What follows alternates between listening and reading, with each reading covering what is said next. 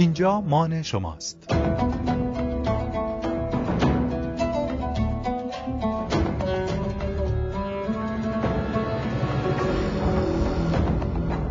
رادیو مان. سلام، اینجا رادیو مان. صدای من رو از کتاب مان میشنوید.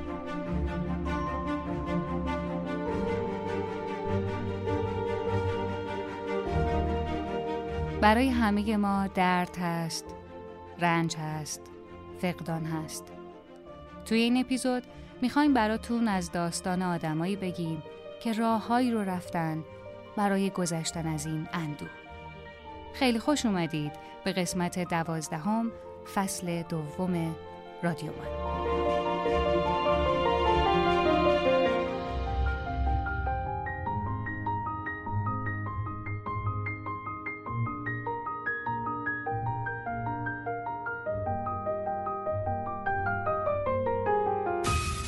هیچکی نمیتونه بفهمه یه پدر وقتی بچه‌شو از دست میده دقیقاً چی میکشه. روزی که آماری دختر بزرگم، میوه دلم، آروم و در کمال زیبایی روی تخت بیرحم بیمارستان تسلیم سرطان میشد، من هیچ کاری از دستم بر نمی اومد. درست مثل بابام وقتی 3 از بچه‌هاشو توی یه شب از دست داد.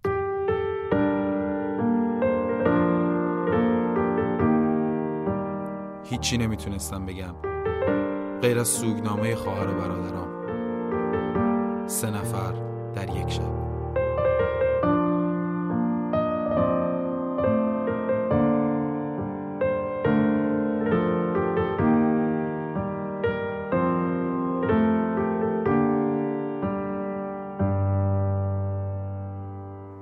پدرم یه فروشگاه عمومی بزرگ داشت.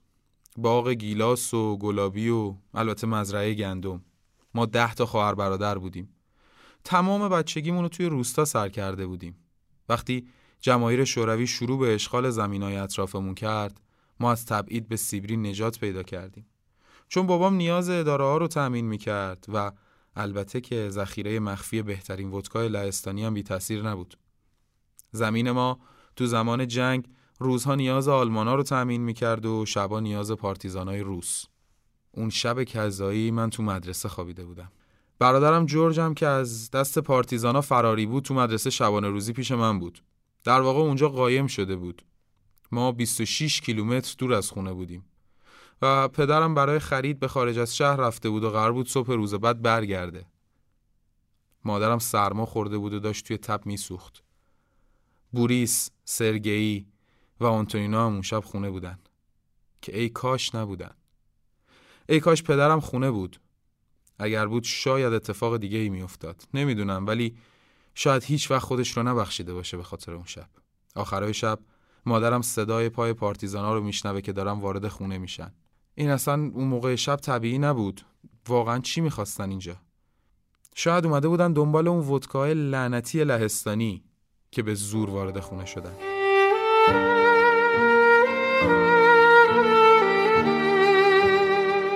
آدم وقتی تب داره توهم میزنه، هزیون میگه، حالش دست خودش نیست.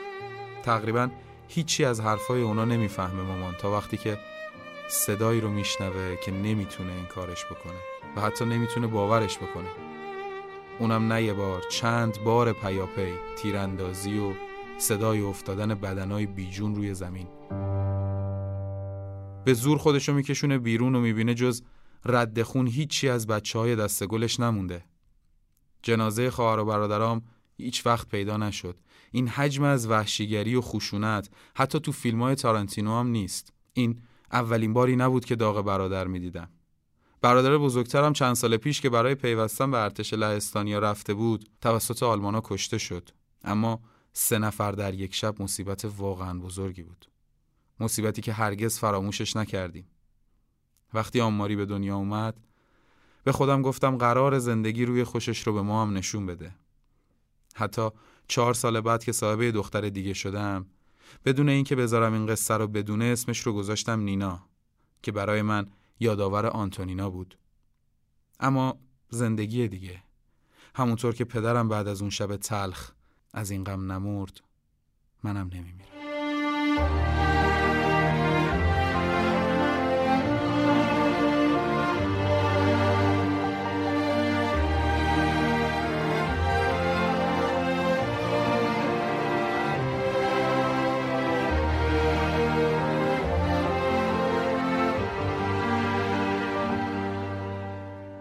کتابمان.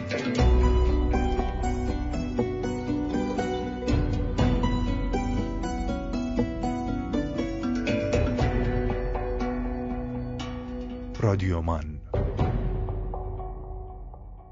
چند سالیه که خانواده‌ها از بازی‌های فکری و بورد گیم استقبال خوبی کردن. یکی از مجموعه‌هایی که بازی‌های جذاب طراحی و تولید می‌کنه، مجموعه بازیتاست که حامی مالی این فصل رادیومان هم هست. محصولات بازیتا رو می‌تونید توی صفحه اینستاگرام کتابمان دنبال کنید.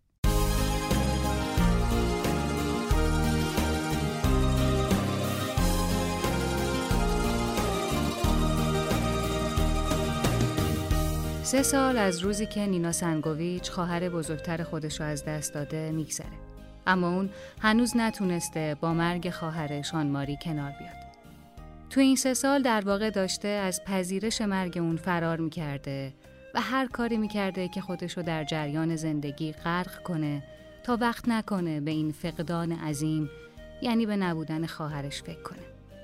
اگه اشتباه نکنم روانشناسا به این حالتی که بعد از مرگ یکی از اطرافیان برای خیلی از آدم‌ها پیش میاد میگن انکار.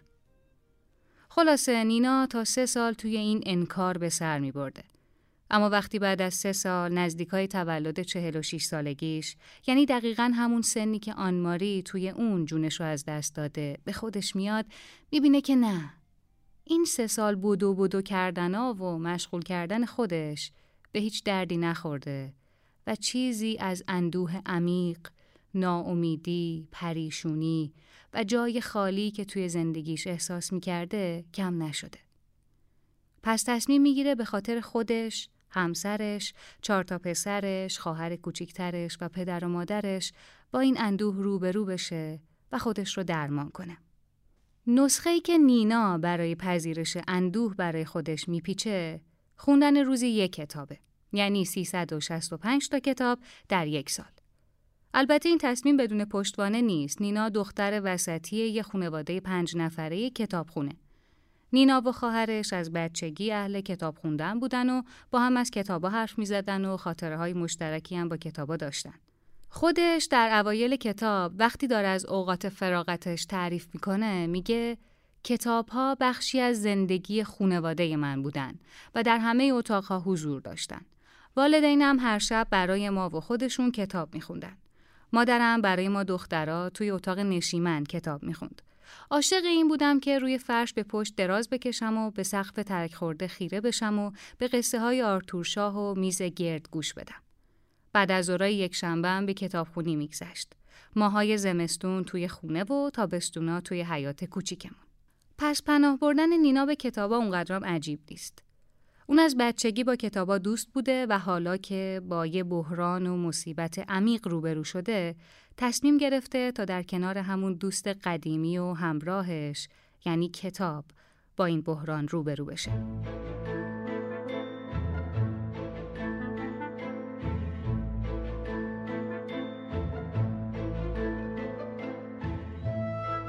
کتابی که نینا سال کتابخونیشو با اون شروع میکنه کتاب ظرافت جوجه تیغیه که اتفاقاً شروع خوبیه برای رسوندن نینا به هدفش، یعنی راحت تر مواجه شدن با مرگ آنماری. ظرافت جوجه تیغی تمام دل و جان و گوشت و استخون نینا رو به یاد خواهرش میندازه، طوری که انگار آنماری داره به نینا میگه که بله نینا، زندگی سخت، ناعادلانه و دردناکه، اما تضمین میکنه که در لحظاتی غیر منتظره و ناگهانی زیبایی، شادی، عشق، پذیرش و وجد رو هم پیشکش کنه. این دیگه توانایی خود ماست که این لحظه ها رو تشخیص بدیم و برای نجات پیدا کردن و حتی رشد کردن محکم و 2 دستی به اون لحظه های خوب بچسبیم و زمانی که بتونیم زیبایی ها رو با هم شریک بشیم، امید دوباره جون میگیره.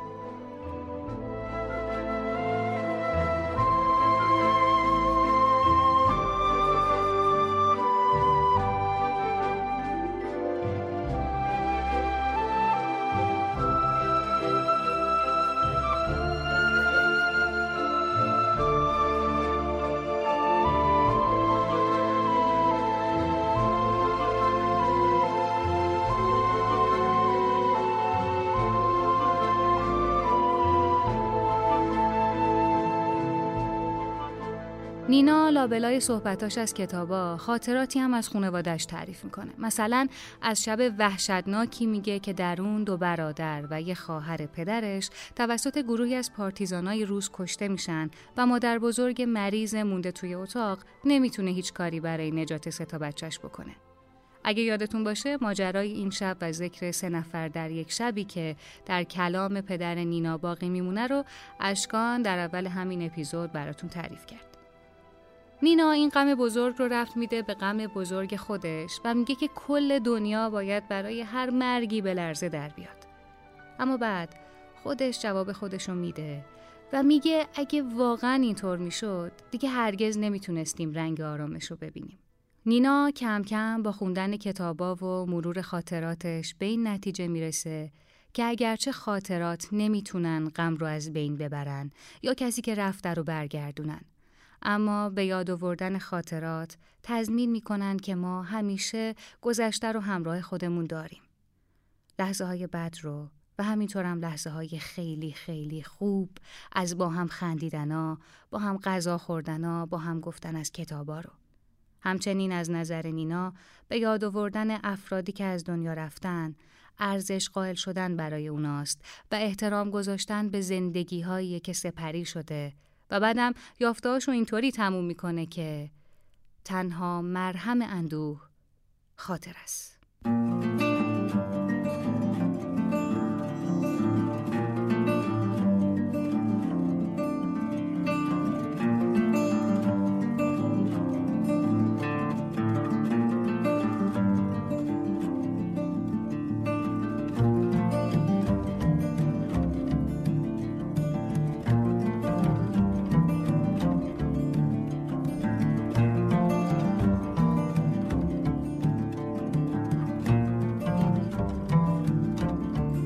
کتاب دیگه که توی این ماراتون کتابخونی خیلی به کمک نینا میاد کتاب معامله شبح نوشته چارلز دیکنزه.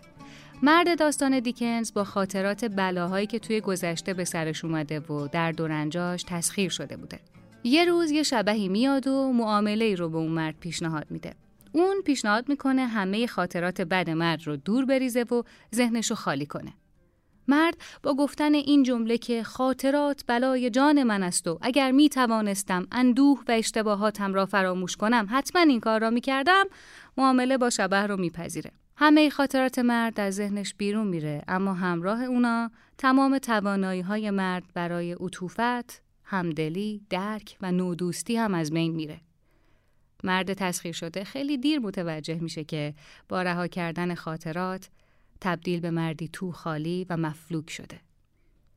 این داستان نینا رو متقاعد میکنه که به اهمیت خاطرات پی ببره و راضی نباشه به پاک شدن خاطراتش، حتی اگه خاطراتش مثل مرگ خواهرش جانکاه و تلخ باشن.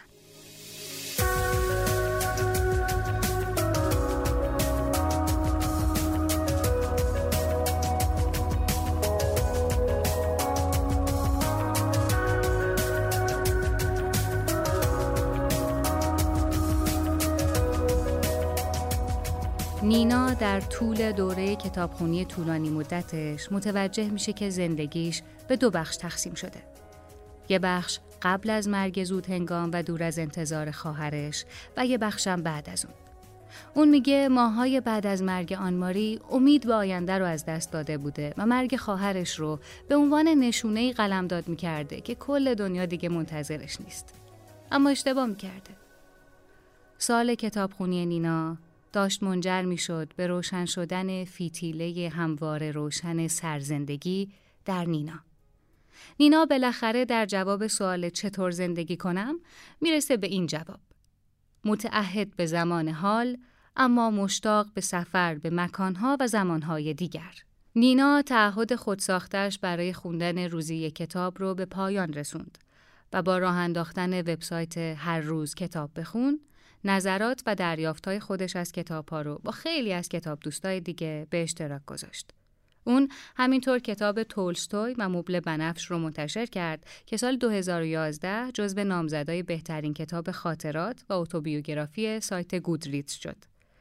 البته که خود نینا اعتراف میکنه که دیگه هرگز خودشو مجبور نمیکنه روزی کتابو تموم کنه و در واقع این دیوونگی فقط برای این بوده که بتونه توازن و تعادل رو به زندگی آشفتش برگردونه. توی ایران هم از این کتاب استقبال خوبی شده و کتاب تا این لحظه چاپ 30 هم رد کرده. در آخر این اپیزود بد نیست یه سری از نتیجه گیری های این 1 سال کتابخونی رو از زبون خود نینا سنگویچ بشنویم.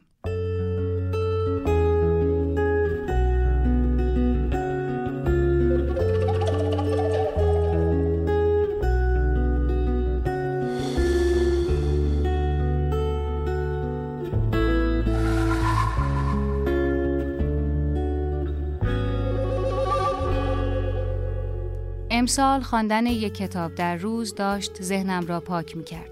درست همانطور که سخت کوشیم حیات خلوتم را از آشفتگی ها پاک کرده بود.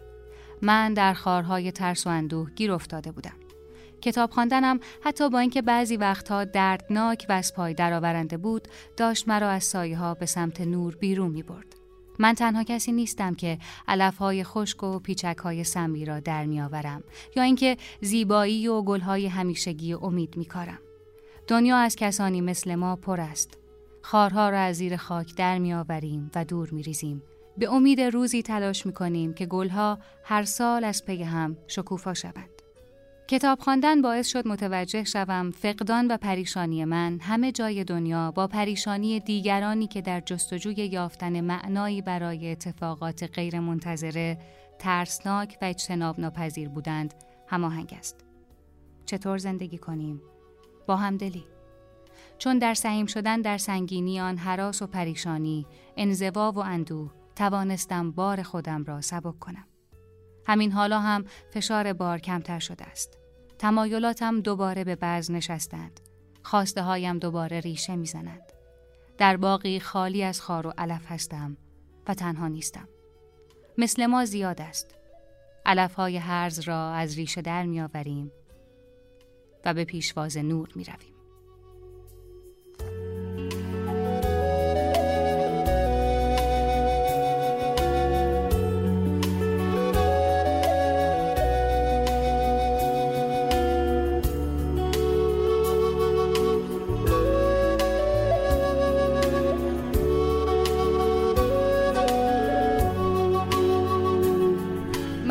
محیا سایری هستم. نویسنده این بخش مهرازین بشیری راده و بخش اول رو هم با صدا و روایت اشکان امجدی شنیدید.